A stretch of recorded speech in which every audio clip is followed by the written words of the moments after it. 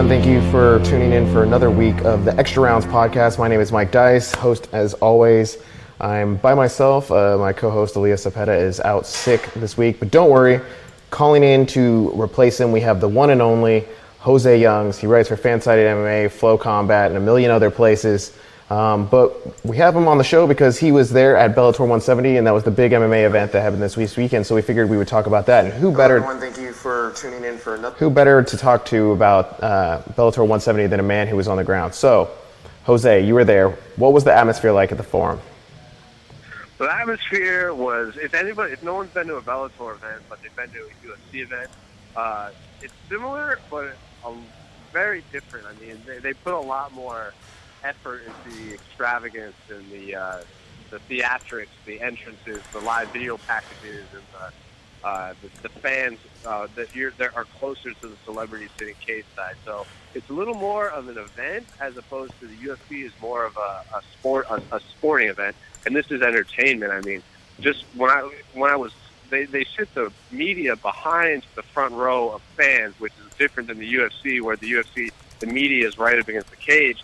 And I'm looking at all the celebrities cage side, and it is the most random assortment of individuals I've ever seen in a group. I mean, you had Sean Merriman, former San Diego Chargers, sitting next to Demi Lovato, who was sitting next to Herschel Walker, who's sitting next to Layla Ali, who's sitting next to Nate Diaz, who's sitting next to Anthony Anderson, the actor. It is such a weird event, but fans love it, and I got to say, if you can't make a UFC event and you want to go to, and there's a Bellator event in your area, I 100% recommend it if you just want to be entertained. So you've been to a lot of UFC events too. Do you feel like Bellator draws more celebrities in the crowd, or is it just because it was in LA and it's convenient? I do think it was because it was in LA. Tito Ortiz fighting in the main event definitely helped, but I mean, they have these events in LA, but then the next week they have to go to like Sacramento or the Mohegan Sun in Connecticut. So it's like Bellator is doing what they're doing. They have a handful of big events. They have their Dynamite shows. They have their kickboxing cross promotion. So they'll have like 5 to 6 major events that everyone tunes in for. But if you're asking me if Layla Ali is going to go to like Sacramento, Oklahoma, I would say no. They're good for the circus is good for a few days a year. Okay, well, let's talk about the main event. The big draw, the big talking point was Tito Ortiz, his retirement match against Chael Sonnen, the bad blood, the history, everything, everything that went into it. What was the atmosphere like when that fight built up? Was it just, was everybody there invested in that fight? Was it leading into that fight? Was the event kind of waiting for that pinnacle moment? I mean, they had to follow up the Paul Bailey, Brandon Ward fight, which you saw ended pretty violently, so the crowd was pretty hot going into the main event, and the hype for the main event seemed to build and build just in the packages, because like I said before, like Bellator does this, like they have the entranceway, they have the ramp, they have the fireworks, they have the big graphics behind it. Very, very WWE-esque. They have the intro songs and everything. Tito Ortiz walked out his with the troops, which got everybody hyped. They actually sang the Star Spangled Banner before the main event, which the UFC never plays the Star Spangled Banner, so that got people real emotional. Tito Ortiz looked like he was going to burst into tears during the national anthem. He was singing along, and Chael Sonnen was looking very serious at the American flag. So that right there was a pretty emotional moment because the troops were there, and Tito Ortiz's last fight, he was going nuts during the song. And then in terms of excitement, it was a slow build, and all of a sudden, as soon as the bell rang for the first round, people were hyped. I think Bellator did an excellent job building anticipation for that all night long. Okay, what did you think of the fight itself? A lot of people questioned the legitimacy of the choke. There was Elias wrote a piece about breaking down the technique and why it worked. A lot of people felt like he wasn't under the chin. What was your initial reaction? Well, I don't want to say anything about the technique and embarrass myself, especially on Elias' show, because he's the guy to go to for the grappling aspect. But in terms of what I think this is a fight fan, I think Chael just was like a deer in the headlights. I think the last time we fought was November 2013 at UFC 167. He got finished by Rashad Evans in the first round. And more than 3 years later, he's now fighting Tito Ortiz, and he hasn't competed since. I think that he went out there And you can do all the sparring you want, but when that cage closes and you actually have someone trying to knock you out for real. And he said it himself, like right off the bat, he got hit with a straight right hand down the middle, and it snapped his head back. And you can't take 3 years off, come back, and then get in a fist fight and expect to not have ring rust. I mean, not everyone is Dominic Cruz. I just think Chael Sonnen took a lot of time. Even he said he wasn't in the gym the first 7 months of his suspension. I just think he's rusty. He got deer in the headlights. And he said himself he needed the minutes. He needed to shake the cobwebs off. He wanted to keep competing. So I'm expecting next fight to see a better Chael Sonnen. But I don't think it was fixed. I don't think Chael would do that. Chael's a very prideful person. He's a very competitive person. I don't think he would simply throw the fight. Did I think he was a quick tap? Maybe. Maybe he just, again, deer in the headlights, rusty. Maybe he couldn't fight out of it. Who knows? But I do not think it was phased, as some people are saying. Yeah, I definitely don't think it was fixed myself either. But, you know, the other big main point for me was how gracious Chael Sonnen was and how kind of honest he was in breaking it down afterwards. And not that that's uncharacteristic of him, but what was your read at the post-fight press conference? I mean, Tito seemed to still have ill will towards Chael. I mean, even at the end of the press conference, which I didn't really like this aspect of it, Tito Ortiz, it was like, it's my birthday, I won, I'm going to retirement. It was this big, like, inspirational moment, emotional moment. And then at the end, he goes, Chael, you got something to say now? And then Chael's like, yeah, you won. Like, what do you want me to say? And that kind of was a little sour grace of Tito Ortiz at the end. Like, yeah, he won, and he's still trying to poke Chael. But Chael's always been that guy. I mean, he fought Anderson. He lost Anderson. He still showed up at the press conference. He's one of the few fighters where if he talks this big game, loses, he'll face the music. And he did all the interviews after. He didn't shy away from anyone. He lost, and he's the first one to admit it. So it's classic Chael Sonnen, where he'll build the fight up, win or lose, he'll face the music at the end. Well, thank you so much for taking the time out to talk to us today. I know you're a busy man. Let everybody know where they can find you on social media. Yeah, you can just find me at Jose Young. That's JOSEYOUNGS, all one word. I'm pretty much every single social media account. I think I'm the only Jose Youngs in the world, so you shouldn't have any difficulty finding me there. 1 of 7, according to Jim Edwards. Yeah, true story. Apparently, according to Jim Edwards, it's about 5,000, but I'll take his word for it. All right, well, thank you so much. See you, man. All right, and I didn't get to mention this earlier in the day when we started the show, but I'll run through it now. Basically, joining us on the phone today, we're going to have 3 different fighters. We have Bellator's fighter, Emmanuel Sanchez. He's a featherweight. He just fought Georgie in the Bellator 170. He's going to come in, call in and talk to us about that fight. Then we also have calling in at 2:30. We have Volkan. Let me look at Volkan Oezdemir, who was supposed to fight from Titan over the weekend or a couple weeks ago, but he got signed with the UFC all of a sudden and is now facing Ovince St. Peru at the Houston card in the UFC. He's going to call in at 2:30. And then we have Tony Ferguson, El Kukui, calling in at 2:45 to talk about his upcoming interim title fight against Khabib Nurmagomedov. I always mess that name up. But anyway, so we got a pretty stacked lineup, so we're just going to keep rolling through it. And right now we're going to try and get my man Emmanuel Sanchez on the line. Just give me one moment.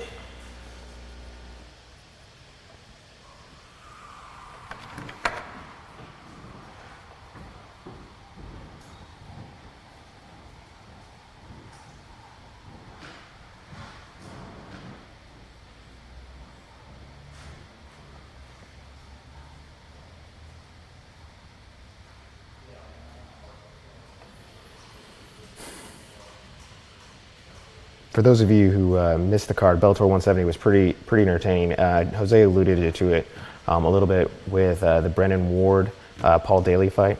Hold on, let's see. Hey, are you there? Hello?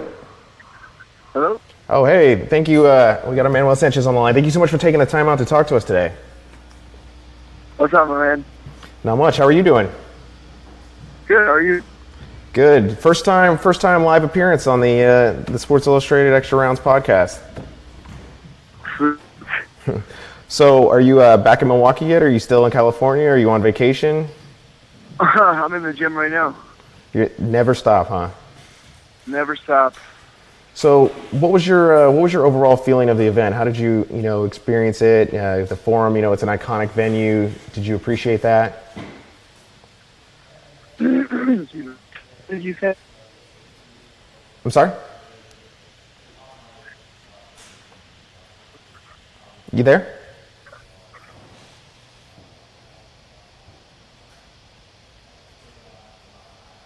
Are you there?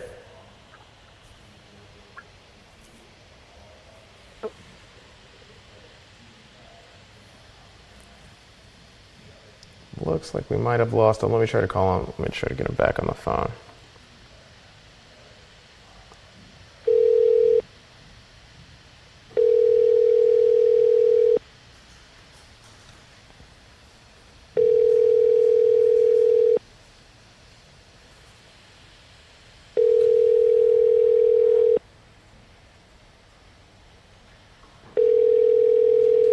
You have reached the... Looks like we lost him. Anyways,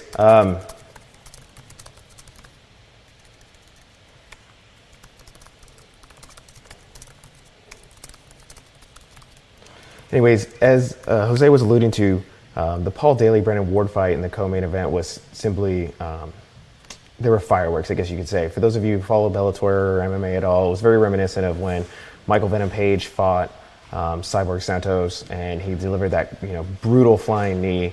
It was really, it was spectacular to watch. It was also kind of scary and startling to watch from a spectator's perspective, because Paul Daly jumped and landed this knee that just seemed to cause a lot of damage to Brennan Ward. He was down for a few moments. He shared, if you follow him on social media, I think his Twitter handle is Swaggleberry Finn. He shared an image of him afterwards with this cut on his eye and this bruising. Fortunately, he didn't suffer the kind of trauma that Cyborg Santos did after the Michael Venom Page thing, which you might remember is when he celebrated with the Pokemon celebration and rolled the Pokeball at him. Of course, a lot of people had ill feelings about that, but that wasn't really necessarily his fault. He didn't understand the extent of the injury at the time. Later we'd see the x-rays come out, we'd learn the full extent. He just, thought it was a knockout. Anyways, this one kind of reminiscent when you follow it. You couldn't help but think back to that injury and hope that it wasn't as serious Brennan Ward. It was, a jumping, flying knee. Fortunately, it seemed to based on the way the cut is in the pictures that Brennan Ward shared, it was on the side of his face and it wasn't, to the front of the head like with Cyborg Santos. So, fortunately, he seems to be okay and he's not suffering as an extent of, as much damage as Cyborg Santos did. So that was a huge moment, big flashy knockout, gets the crowd going. There was a lot of hype that the main event had to live up to, and I'd like to say that I think it did. It was a quick fight. Tito Ortiz getting the submission in the first round over Chael Sonnen, who could very well have been dealing with some ring rust. Oh, I think I got him back on the line now. Let's see. Hey, you there? Yes, sir. Hey, sorry about that. I apologize. Can you hear me better now? Yeah, perfect. So Excellent. let's talk about the fight. The big point that stands out for me was the point being deducted. What did you think when all that was happening? Georgie got a warning, and then you didn't get the same warning. You just got the point deducted. What was your thoughts on the way that played out? Well, I thought that was BS. I think that ref was horrible, and, I got robbed. Thankfully, it didn't cost me the fight, but, it is what it is. I'm not happy about it at all, but, it just sucks. It's unfortunate, but, I just got to learn from it. Did anyone offer you an explanation why you didn't get a warning as well? No, actually. The ref just automatically pulled me aside and said, hey, you get the point taken away now. And there I am, left dumbfounded, wondering, really? Why? And to me, he was fine, I didn't actually intentionally hit him in the head, but, it is what it is. Now, when the fight ended, you and Georgie had a conversation kind of there before, or in the immediate aftermath before the decision was read. What did the two of you talk about? he told me he respects the hell out of me, and I did the same. He told me, he's like, you're a great fighter. That you're a great fighter too. It's some of your probably the toughest guys I've faced so far. And he said he knew I got him. He's while he had my back at the end, and then there's more talking again with the ref. I could just hear his frustration and him mad. And he said, man, this kid's got me. So that's what he told me. Yeah, speaking of that moment, you were like kind of rocking, trying to get it out while he had your back. He didn't have his underhooks or anything like that, but you were rocking to try and get out of the position, and the ref once again warned you for headbutting. I mean, have you ever experienced like this much inconsistency from the ref before in a fight? Never. I've never had a ref talk to me that much in a fight. That was just ridiculous.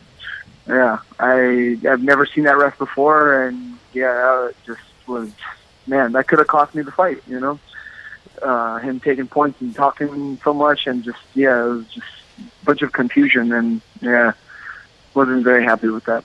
You have a lot of veteran fighters that you train with, and some of the best coaches in the sport. Did Duke Roufus or anybody, did they watch the fight and kind of give you some like feedback on what they thought about the reffing? Oh yeah, Duke got right up in the referee's face after the fight, and gave him his 2 cents, and let him know what was up about that. But obviously we got to conduct ourselves in a very gentlemanlike way. So we got to leave it as history, be happy with the win. But that definitely could have cost me a win, a payday, and everything. So I was glad it didn't, though. So let's go to the decision. When the decision was being declared, you and they read the first, which was the draw score. You had this look of panic on your face. Like, what's going through your mind at that moment? Just again how dumb judges are too with the point deduction, But thank God there's experienced referees and understands that. Like, I get it. Okay, one could say, "Oh, it was a close fight," but when you really think about it, and you look at the definition of a fight too, and then as we all know in MMA, the definition of someone trying to win a fight by knockout or submission, you can most definitely tell I was the aggressor the entire time trying to finish a fight. And he was just trying to stall and hold me down and then try to get out of the fight too, because I obviously didn't knee him in the head, and you can see the video, I didn't knee him in the head. So, he just didn't want in that fight. And thankfully, I had the judges who could see that I was actually actively trying to finish the fight the entire time. Were you surprised at like how this fight went? Georgie's such an experienced fighter, and you were really able to like kind of impose your will and control the fight and set the pace and make things go your way. Were you surprised by that? A little bit. I expected the best Georgie to come out. You know what I mean? The guy's an animal. Really, I watched all of his fights. I've seen him, fight for a while. He's been on top, and I expected the best guy still to come out. And it was great that I got to impose my will, break him with my rhythm, my pace, my tenacity. And, I feel like that's what I do with everyone I face. And now with this one, I was just able to do it even more. And I'm pretty happy with that in that aspect as far as my performance goes. There's still more work that needs to be done, and more, obviously I got to learn, grow, to get the finish. So I know it's there though. But what can one say? I'm fighting a guy, guys with twice the amount, maybe even 3 times the amount of experience that I do. These guys that I'm facing have been fighting since I was in junior high, before I even thought about fighting. They fought all over the world. They've been world champions in other organizations, or they've fought guys at the highest level already. And I'm just starting, man. I'm just getting in right now in my groove, in my prime. So that's interesting that you speak about that. Georgie has a lot of experience, and you beat him rather comfortably. And you talk about fighting all these guys with more experience, and you're entering your prime. Like, you're also, I think, 6-2, if I'm remembering correctly, in Bellator. You got like a win streak going. Have you thought about what's next for you? What's the future? Is it like getting into the title picture? Do you feel that that's where you belong, or do you still see that as like a couple fights away? No, I believe like that's where I belong. and they want new talent, new contenders, and, stars, of course. They want to make people, for the face of the organization. And also, I believe, man, it's crazy. I had a little thought process last night about people just, fans, and of course, it's all opinions and stuff, the way judging goes. And I'm like, you know what, man? To be fair, I'm like, fine. If all my opponents, every single one of them, want a rematch because they feel they were all close fights, I'll give them all rematches, and I'll beat them all again. And now I know how to beat. It's one thing, believing and finding a way to win, but also now I know how I can finish all of them. And as you've seen in each and every single one of my fights, I've had each of them, every single one of them on the verge of being finished. So, if they were all 5-round fights, imagine how that would have gone, for them. So all these guys say they want rematches with me. So, I mean, you know what? If Bellator wants to make it that way, fine. I'll do it because I know I can beat them again. If not, then, on to the next one, whoever else they put in front of me. That's all that matters. I just, I'm a company man, and I just do what they say, whoever's in front of me, and that's what's next. You are a company man, but you're also a thinking man, and I know you've at times put some thought into who you want to fight and what would be best for you next. Do you have something like that in your mind? Yeah, perhaps. Obviously the title. That's the biggest thing, is the title. And, they said they had an announcement yet to make, which they haven't, but on the word on how the champion is doing. But, yeah, man, I've already faced Georgie. Was, like, people forget, Georgie was supposed to fight for the title after the first time he beat Bubba Jenkins. Daniel Weichel fought for the title, and Pat Curran had the title. So I've just faced the 3 top guys in the organization right now. You know what I mean? I just have not faced the champion and Pitbull. That's really it. When you look at the picture, as far as, the top guys, the guys who have been in Bellator the longest, and, yeah, you know what I mean? The best guys at 145. So, whoever they put in front of me, that's what I'm ready for. But more than anything, yeah, getting that belt. You think that happens this year? Yeah, I think that'd be great this year. Absolutely. Because, I mean, I'm assuming Weichel will get the title shot next. I seriously doubt it would be Pitbull again. Weichel is probably the most deserving, and people can make something out of that, Daniel versus Daniel. So that'd be an interesting one to play out, and that's good. If Weichel goes on, wins the belt, Weichel versus Sanchez, too, for the title. See, you're a thinking man. I like that. You've also, it's interesting because you mentioned Chandler, and he, there's an announcement coming about his status or whatever. You see in the other major promotion that they've been doing these interim titles. What's your feeling on that? Like, if Chandler's going to be out for a while, or he's not going to be able to defend in the immediate future, do you want to see like an interim title situation and maybe Weichel Sanchez too for the interim title, or do you like that Bellator's kind of not doing the whole interim title thing? Yeah, I kind of like it. There's only one real champion. You know what I mean? So why have a belt just to, hey, you got this, I guess a nice trophy, but there's only one real champion. That's just the cold, hard, honest truth. There's only one real champion, and yeah, that's the only thing I'm fighting for is the real belt, the real champion, the real title of the world champion.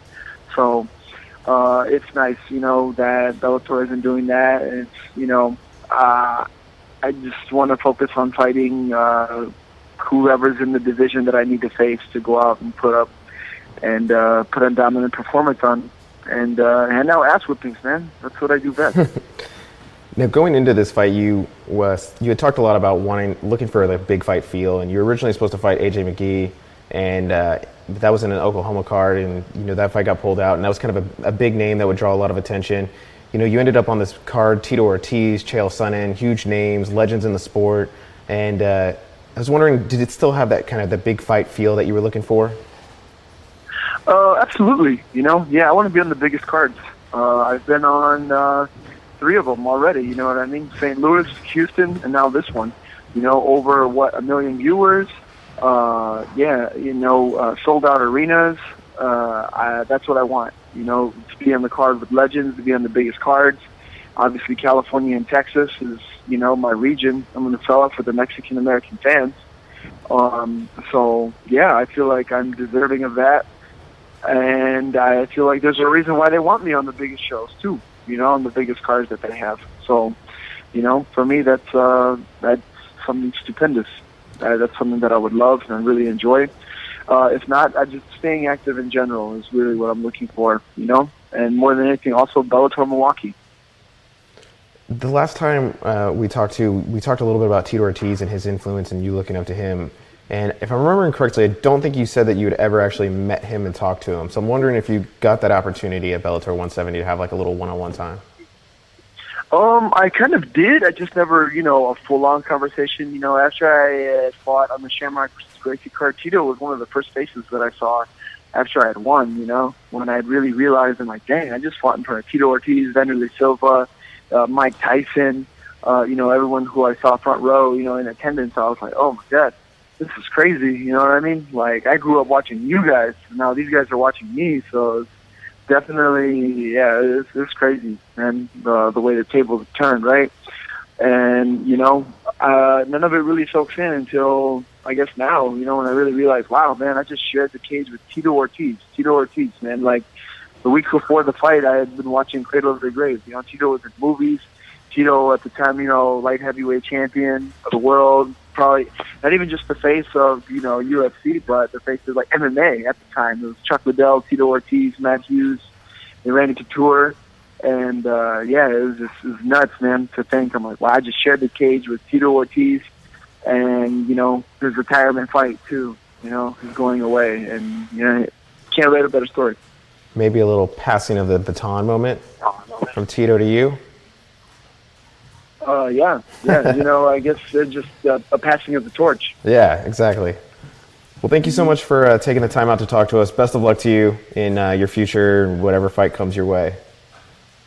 Thank you very much. I'm sure we're speaking to you guys soon, too, about the future fights that come along my way as well. Absolutely.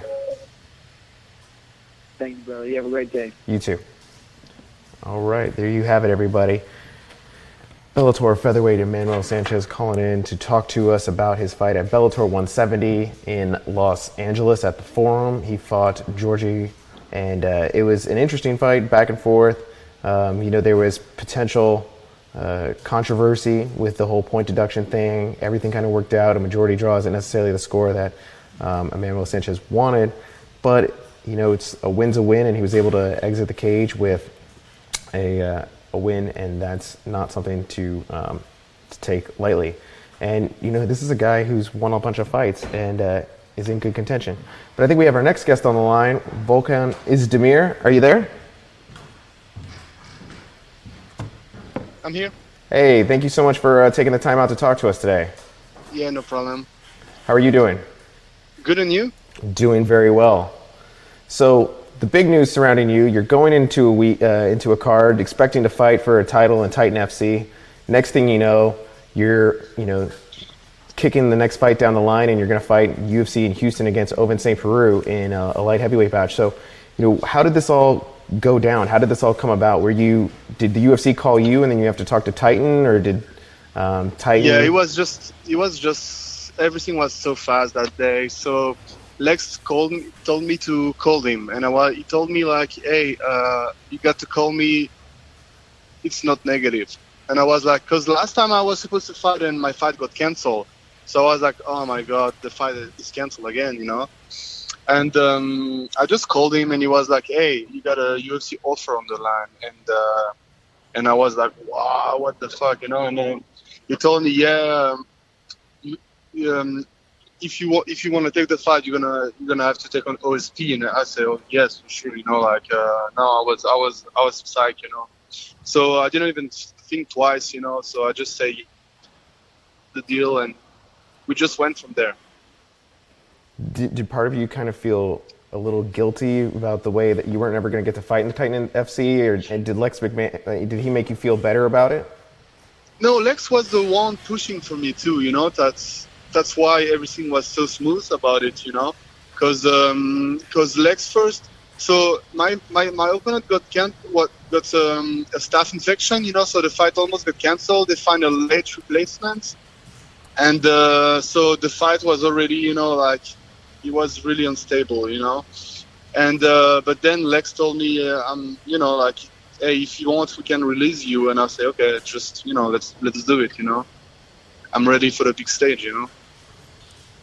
You know, Lex, in an interview, he made it clear that that's really important to him to put the fighters first, and like when the opportunity comes like this to hold, not to hold the fighters back, to let them pursue their dreams in the UFC.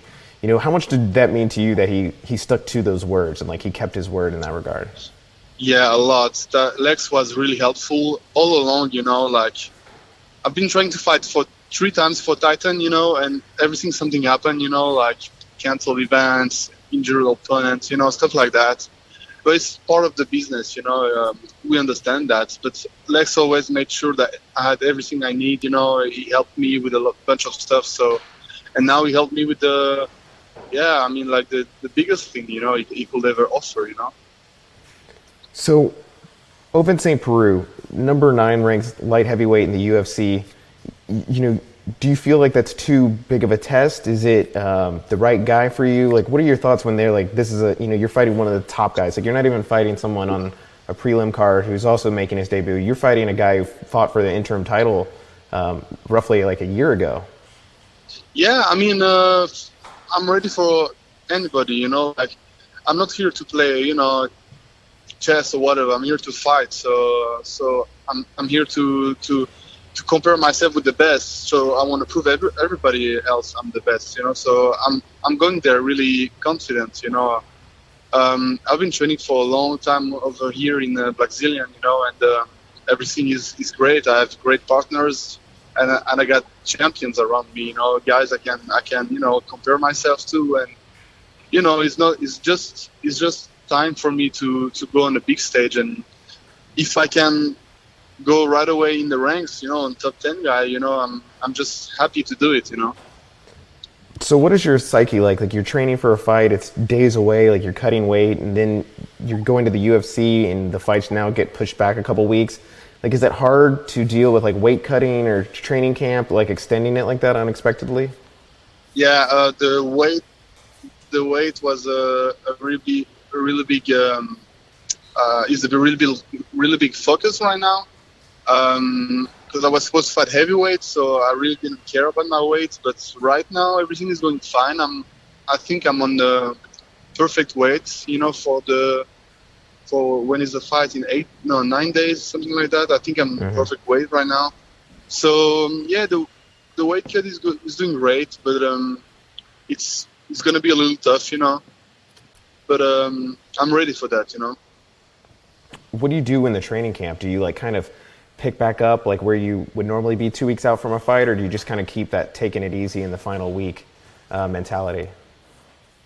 So I always took it easy the last week, like really easy to recover, you know. But now since I have to cut weight, you know, it's gonna be different. But right now it's a lot of specifics, you know, just to know what I have to do against OSP, you know, more strategy and stuff like that.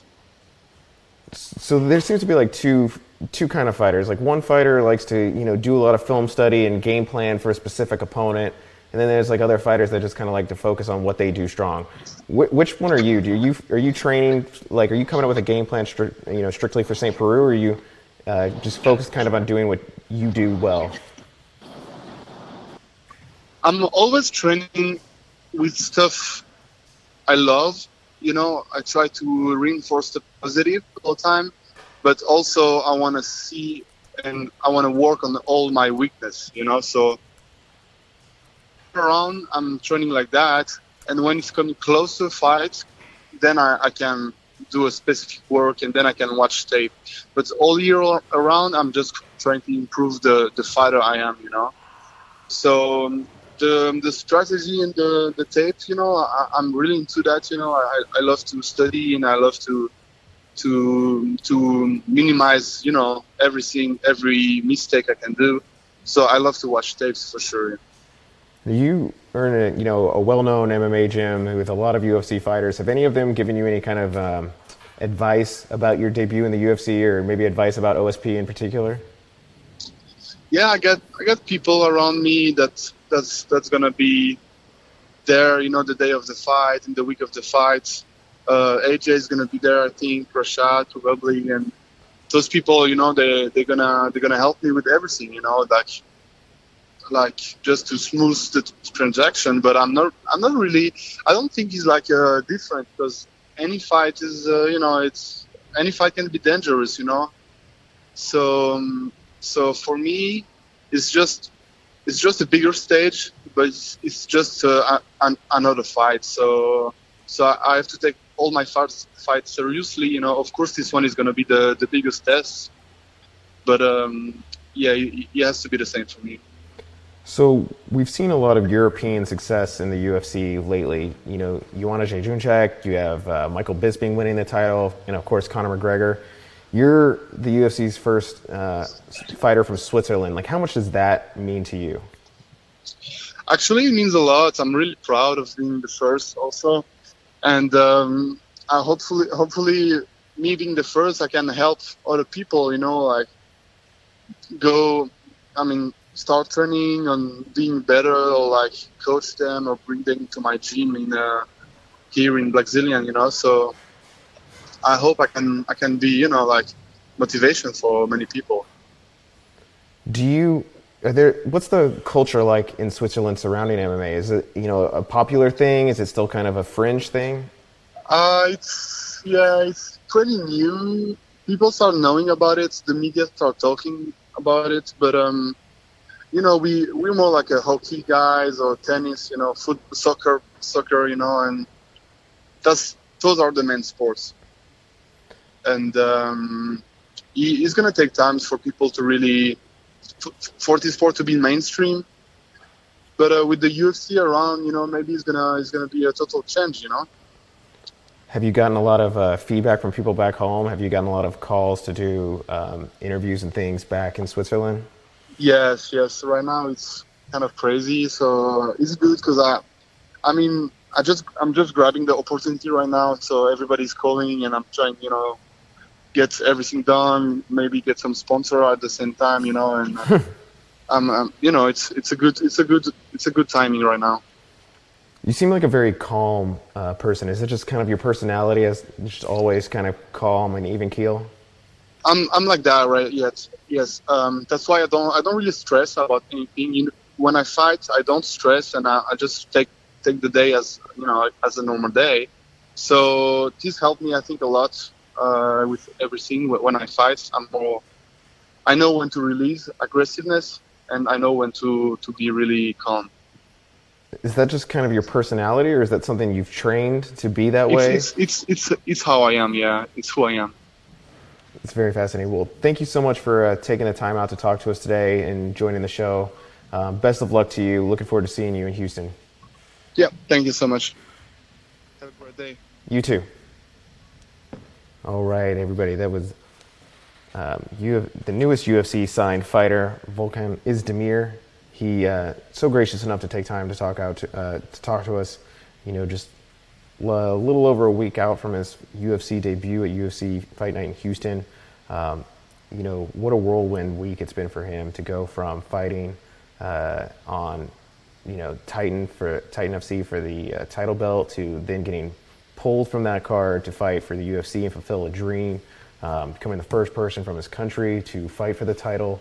That there's a pressure that maybe we don't understand that goes into that. You have a country back home, everybody, all this attention focus on you. To American MMA fans who aren't necessarily as familiar with him, his name might not pop out on the card, and it might not seem like a big deal, or he might be seen like somebody who's flying under the radar, especially when he's going into a fight against somebody like Ovince Peru, who's a better known fighter, top 10 ranked, light heavyweight.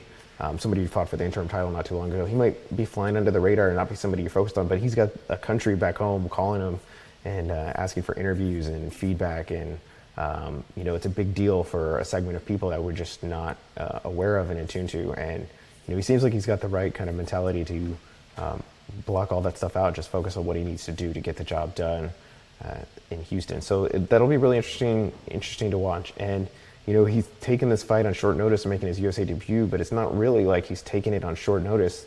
He was in a training camp preparing for a fight, and all of a sudden that got pulled so that he could make this debut. So he was in the midst of a training camp when he got this call. The only difference being that he was, not having to cut weight, and now he does. So there's a little bit of, stress there, but, it doesn't seem like that's something that's concerning him. And, it'll be interesting to watch. This is definitely maybe a sleeper fight to watch on the card in Houston Super Bowl weekend. So it'll be interesting to see how his debut unfolds. He seems like the kind of guy who won't let the pressure get to him.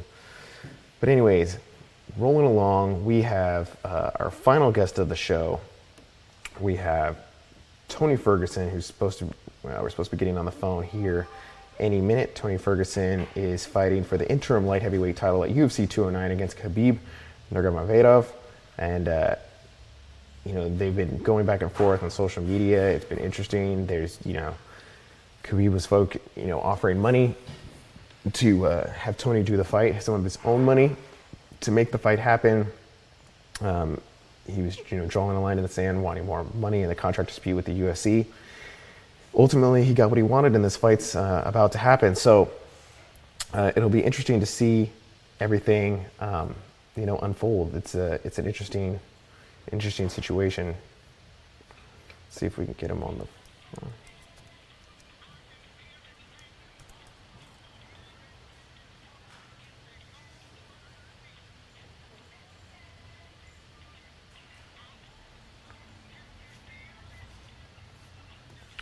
Bear with me 1 second, just trying to get him on the phone.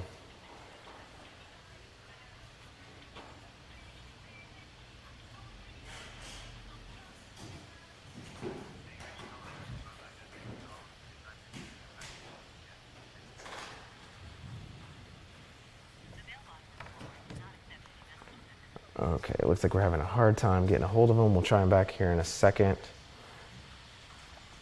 Anyways, for those of you who don't know, he's fighting, like I said, Khabib Nurmagomedov for the interim UFC light heavyweight title at UFC 209. That's the card that's being headlined by Tyron Woodley and Stephen Thompson, running it back for the UFC welterweight title in Las Vegas. It's interesting that they went ahead and issued an interim UFC lightweight championship for this fight, considering Conor McGregor just won in November. It's not like he's been inactive yet, but it's kind of more of a proactive decision to create an interim title, knowing that that Conor McGregor's planning on taking an extended absence, which really isn't even that extended of an absence. He's not going to even be gone a year, but didn't want to fight reportedly until the summer at the earliest. So, it'll be interesting to see what Tony Ferguson thinks about the way that situation's played out. Khabib has said some things about the title belt and, not really caring so much about it. For him, it's just another stepping stone. But, it's not, an interim title isn't necessarily something to take for granted. I know a lot of people in MMA media, and as far as fans go, don't really appreciate the interim titles or the frequency at which the UFC seemingly been handing them out lately. That being said, if you follow some of the athletes who have won interim titles lately, it means a lot. Like when Conor McGregor beat Chad Mendes for the interim UFC featherweight title. Oh, we got him on the line. Hello. Hello. This is Tony. Hey, Tony. Thank you so much for taking the time out to call us. My name's Mike. Hey, what's up, Mike? How you doing? Doing well. So let's just kind of jump right into it. All right, it's perfect. I'm actually practicing right now, so it's perfect. Do you have like earbuds in and you're answering questions as you're hitting mitts? Because that would be incredible. I'm actually on the beach right now, man. I'm doing a lot of kata right now. I'm doing my elbow kata and getting some sprints in, enjoying this Newport weather, dude. I'll send you a picture too if I could. It's badass out here. Is that something you do frequently, practice on the beach? I love it, man. Growing up in Michigan, I was near the Great Lakes, so it was really peaceful to like be able to go to the beach whenever you wanted and run the dunes, preparing for all your work. And it's just a really big, peaceful thing for me. And I think it's dope, man. Good work in the sand too. So I live in Chicago. We're in Chicago, and so not quite necessarily Michigan, but we got the cold weather, and it's like 8 months out of the year you just can't do anything. Yeah, that's why I'm familiar with that shit. I know exactly what you're talking about, mister. But we enjoy it, man, and I put my time and my effort there for like 18 years. So you're right around the corner right there. You guys get that lake effect stuff too. Yep. So that's hard. you It's ever a good shoveling, man. are you ever moving back to Michigan, or you just enjoy the California weather too much? No, absolutely not, man. I'm one of those guys. I love the seasons. I absolutely love the seasons. I think it makes us tougher. Just the Midwest a little bit, just kind of tougher, man. And just the climate you have to get used to, be a little bit more aware of your surrounding areas. And the food is bomb too. But besides like the summer and everything else, Michigan's great. I took my wife and my kid. We went to the Mackinac Bridge, and that was the first time I've ever went to the Mackinac Bridge too. So it was pretty special, man. And to show them all that cool stuff, a lot of the Amish and like a lot of the countryside. I'm a country boy at heart, bro. So it fits right in. I've been up in that part of the country, Traverse City area, which is kind of near Mackinac. That's like it. You don't think of that, I guess, when you think of Michigan, or at least I didn't think of that when I thought of Michigan. But it's really striking and beautiful. Oh, it's awesome! It's amazing, dude. It's good. It's good people. It's humble. I mean, you always see the commercials, like Experience Michigan or Live Michigan. It's only until you go there you don't understand it, and it's a dope ass vacation spot. Traverse City's known for their best wines, so I love it, man. Michigan's great. It's always in my heart, and I got a lot of love back there, dude. So this fight's very important to me, not just for me out here in California, but especially where I come from. So we were talking about the fight, and we were talking specifically kind of about the situation regarding the lightweight title belt. Are you frustrated being in a situation where there's a brand new lightweight champion, and even after so many wins in a row, you don't get to fight him? You're having to fight for an interim title? Regardless of who's in front of me is who I'm going to fight. I'm a champion. I'm a champion at heart, and I believe it 100%. I don't need a plaque or a belt to tell me that I'm a champion or to believe that I'm a champion. I put in my hours and I put in my time and effort. And I do that in regards to not worrying about anybody. I don't care what they're doing, man. They're not blue chip like me. They don't work as hard as I do. If they do, then it's cool. Then I'm not seeing it either, because champions are made when people aren't watching. The belt is like the icing on the cake. It's so amazing. Yeah, and all this talk about you get an interim title, you get an interim title, everyone gets an interim title. It's a big joke. I love it, but I've earned my right to be here. And if it's for an interim title belt or if it's for the real thing, it's not going to matter. I have two other guys in front of me that needed an ass whooping. You have a Russian and you have an Irishman who are very good at the sport, and you have a Mexican who's me, a Mexican-American who's very proud and fights strong. And I don't see them beating me, man. I stay humble, I stay true, and I'm right here on the beach, man, with no coaches. I'm here with another training partner, man. We're just getting the work in. I don't have anybody holding my hand telling me that I have to go and get up in the morning and do my work. These other guys, they have huge teams and they rely on that. That's good for them, man. I tried it once, and I just found that nobody can operate at the same speed. So, regardless if it's for the belt or if it's not for the belt, I'm going to have my next record, which is 10 fights in a row win streak. And what sounds better than 12-1, 13-1. Absolutely. Your next opponent could be, he's earned, and it's a well-earned reputation of, being so dominant. Do you see anything from his last fight, however, that makes you kind of excited, like a weakness to exploit? Oh yeah, his chin. Definitely his chin. He's got a weak chin. It's been tested time and true. Michael Johnson tested it with a nice straight left. My boxing is far superior than his. You can grapple as much as you want, but this isn't Sambo. This is MMA.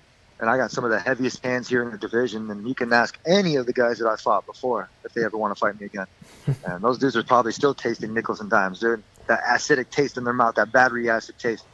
That's what Khabib's going to have in his mouth, dude. He's going to be hating that shit when he sees my hand raised come UFC 209. Now, he's known so much for his wrestling. Do you kind of see him as like a one-trick pony, whereas you're like a more well-rounded fighter? I've wrestled my entire life. I think a lot of people forget that. I picked up boxing as a hobby. I picked up Muay Thai as an art. And I picked up jiu-jitsu because it's part of the game, and you have to learn this. The one thing is if you're very good at one thing, and Bruce Lee said it, if you're not the man that knows 1,000 moves, but if you're the man that practices one move 1,000 times, well, actually it was kick. But I'm that guy that practices 1,000 moves 1,000 times because I care, and I'm that passionate about it. This dude, it just seems like his focus is on everything else, and like RDA's. His focus is on Conor and getting supposedly the real belt. I mean, that's pretty real to me. If you can feel it, you can see it, you can hold it. I can give a shit who holds the other one. This one, I'll put my county belt against a UFC belt and I'll still beat these dudes. What allows you to be so like laser focused as opposed to like letting these other things come in the frame like these other guys? Mental toughness, kid. Absolutely mental toughness. It's something that I have to pave the way for my fighters and for my trainers as well. Because if I don't have it, they're not going to demonstrate it to everybody else. And if I'm not demonstrating it, what kind of a coach and what kind of an athlete and kind of a person am I a representative for the people that have helped me in the past? Mm-hmm. I have a lot of coaches that have helped me get to where I'm at. And a lot of the coaches that said, if I can't get you to that next spot, Tony, Anthony, I'm going to find the right person that can. And that right there is a blue chip mentality. I take a very academic approach to this, and I really crunch the numbers, and I see where my flaws are at, and I get coached. I don't have a big fat head. It takes a lot of humility to do the shit that I do. It sucks. I hate it. I don't like it. But I know it's good for me. Is that something? Go ahead. It's good for when it's good for you, man. It's like eating your vegetables. You know what's going to be. Am I going to put Taco Bell in my tank the whole entire time that I'm in camp? No, absolutely not. I know what's good for me, and I have to invest it in my body. You have to put the money in the bank. Being a fighter who's been around a lot of fighters and being someone who's a coach, is that something that's like common that you see that, you know, a lot of fighters are hard to coach or resistance to it? I think everybody wants to be cool in their own right mindset, and they spend too much time and energy on certain things that they can't control. And they need to put that energy and time and effort into certain things that they can control, which is their energy output and their workload. Plain and simple, man. I mean, if you're losing, you got to look at the drawing board. Don't blame anybody. If you're winning, you got to look at the drawing board. You got to win the different. I think a lot of fighters hit plateaus and they think that and they settle, and I think they lose that drive and that hunger. But that's why I'm different, and I don't really float in the clouds too much, man, because I try to keep that hunger. I use the analogy like a game genie with a Nintendo, man. A lot of these fighters, they want those pay-per-view numbers and shit, but where's their heart at now? Mm-hmm. They don't have that. They don't have that love for the game no more. I doubt if they even come back, because this is a poor man's sport. MMA is a poor man's sport. It surpassed boxing. This is a poor man's sport. You do this sport for the love of the game, and it sucks that a lot of these younger athletes have to dress the part and be the part of a fucking superstar and not just have the talent to get paid. Right. It sucks. So, I mean, that goes for me, and that's where I'm trying to pay the way and be like, look, man, you know, I'm not going to bitch, I'm not talking about other things. All I'm going to do is keep doing what I'm doing and recommend to all these other fighters that they do the same thing, which is stay humble, fight your ass off, and train your ass off, and remember to give back to those people that helped you get there, regardless if it's through funds or time and energy or volunteering. And this is something that we've seen come to fruition for you. You got a new contract for this fight, doing it the way that you just so eloquently described. Is this a new contract going forward, or is it strictly kind of just for this fight and future title fights? I think it was just for this one. I'm not too positive on it. I know management, they have all the details, dude. I don't like to nitpick on the details. But what I do know is I'm going to surpass this thing that I have in front of me for this fight. I'm always aiming. If they give me a goal and a sheet, I'm a contractor, dude. Mm-hmm. I'm going to always aim to please and be better than that. I'm always going to aim to be not 150%. I'm not a lame. You know, but I'm going to give my best foot effort. And if I fuck up, then I fuck up. And I hate to use that language. I'm really trying to clean it up. You know, but it's like if I mess it up, then I mess it up. But that's on me, dude. That's not anybody else. I get all the heat. Trust me, I get heat from everybody. I'm tough as nails. I can take it. Trust me. And that gives me the energy I need to go to succeed and hit the bag on my way to victory. No problem. You mentioned being a contractor. How did that kind of come about? That's something that came about in the midst of your UFC career, right? Yeah, dude. I bought a house. I bought a house for my wife and my kid, and I always told myself, I was like, when I get enough money, you know, I'm just going to pay people to do this stuff because I know how to do it, blah, blah, blah, and all that bullshit. But when you actually get your own spot and you actually love it, and, you know, you've lived in apartments, and I'm not saying shit complexes, but I lived in decent spots, but I've always upgraded and tried to get to where I wanted to be comfortable so I could have my family, so they wouldn't have any wants or needs. Not saying that I grew up with it, but that's what you want for your kids and your family. You want them to have that. So when I had my house is not run down. I was like, shit, man, I'm going to go to work. I played Bob the Builder, dude. I was building stuff left and right. I just laid concrete down. I put like 11 cubic yards of concrete, diamond stamp. So this was like you fixing up your house, and now it's become like a company on the side? It's just become a hobby, dude. And I'm really good at what I do, and it's a lot of people are liking what I do. And I've been getting hit up about just a lot of my work, and I'm very original with what I do, and I'm very good with woodworking. And you know, I got my coach is going to teach me how to weld. I like being busy. I don't like to sit around and watch TV and not do anything. You know, pick up a book once in a while. You know, I listen to music like all the time. I love that. I love music. And if you know how I fight, rhythm is everything, man. You can't break my rhythm. Can't break my rhythm. You talked about, your work. What would you describe your style when it comes to your work? Grindy with a Y. I love it. So we've seen like Vanilla Ice have like his show on Design, some like TV show. Is there a Tony Ferguson El Cucuy house flipping show in the future? Oh, absolutely. I would love it. My wife all the time, anytime she sees, I have to turn the show off because I'm doing new projects, because she points and she's like, look, I want to try that. I said, okay. I look at it and I try to figure it out. And most of the time it's good, man. I got my little sketchbook. I do all my sketches out. I do my drawings. I do my planning. I put how many boards I need. I measure it out to the T, dude. And that translates into my fight game. Because when I'm articulate with my other art, which is my hobbies and all my woodworking, all my other stuff, and there's no screws unscrewed and there's no seams unseamed, that means my jiu-jitsu game's tight and my Muay Thai game is hard. Just because it translates over, because I care. And transitioning back to the fight a little bit, one of the interesting matchups I think is your rubber guard versus Khabib. Have you thought about like how your rubber guard's going to match up against him? Absolutely. I'm going to put him out if he gets in my rubber guard, man. I've been working day and night on this since Big Bear. And yesterday we were over at 10 Planet Jiu-Jitsu HQ, and we were going over this stuff. I feel like Go-Go Gadget, man. This guy's going to get caught up in one of my clinches. He's going to once he's in there, he's just going to be lost, man.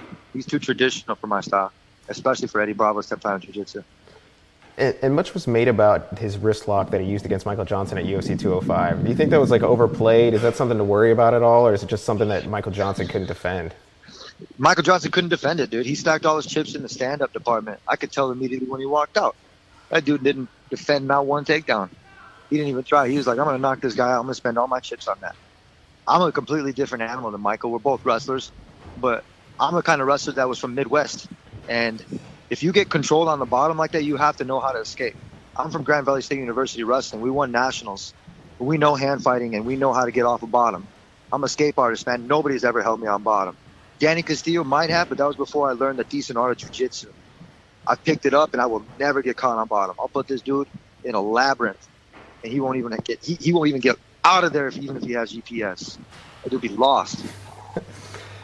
And your last fight was 5 rounds, and it was at altitude, no less. Like, do you think that was just kind of like, the perfect fight to prepare you for a championship fight, 5 rounds at Mexico City at altitude?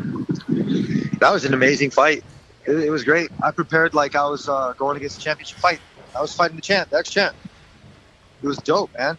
So I had to put in the damn work. I knew being up at Big Bear was going to be fun and grindy, but it hurt, sucked. I'm not gonna say it was fun, being away from your family. But I'm not in Afghanistan. I can't bitch too much.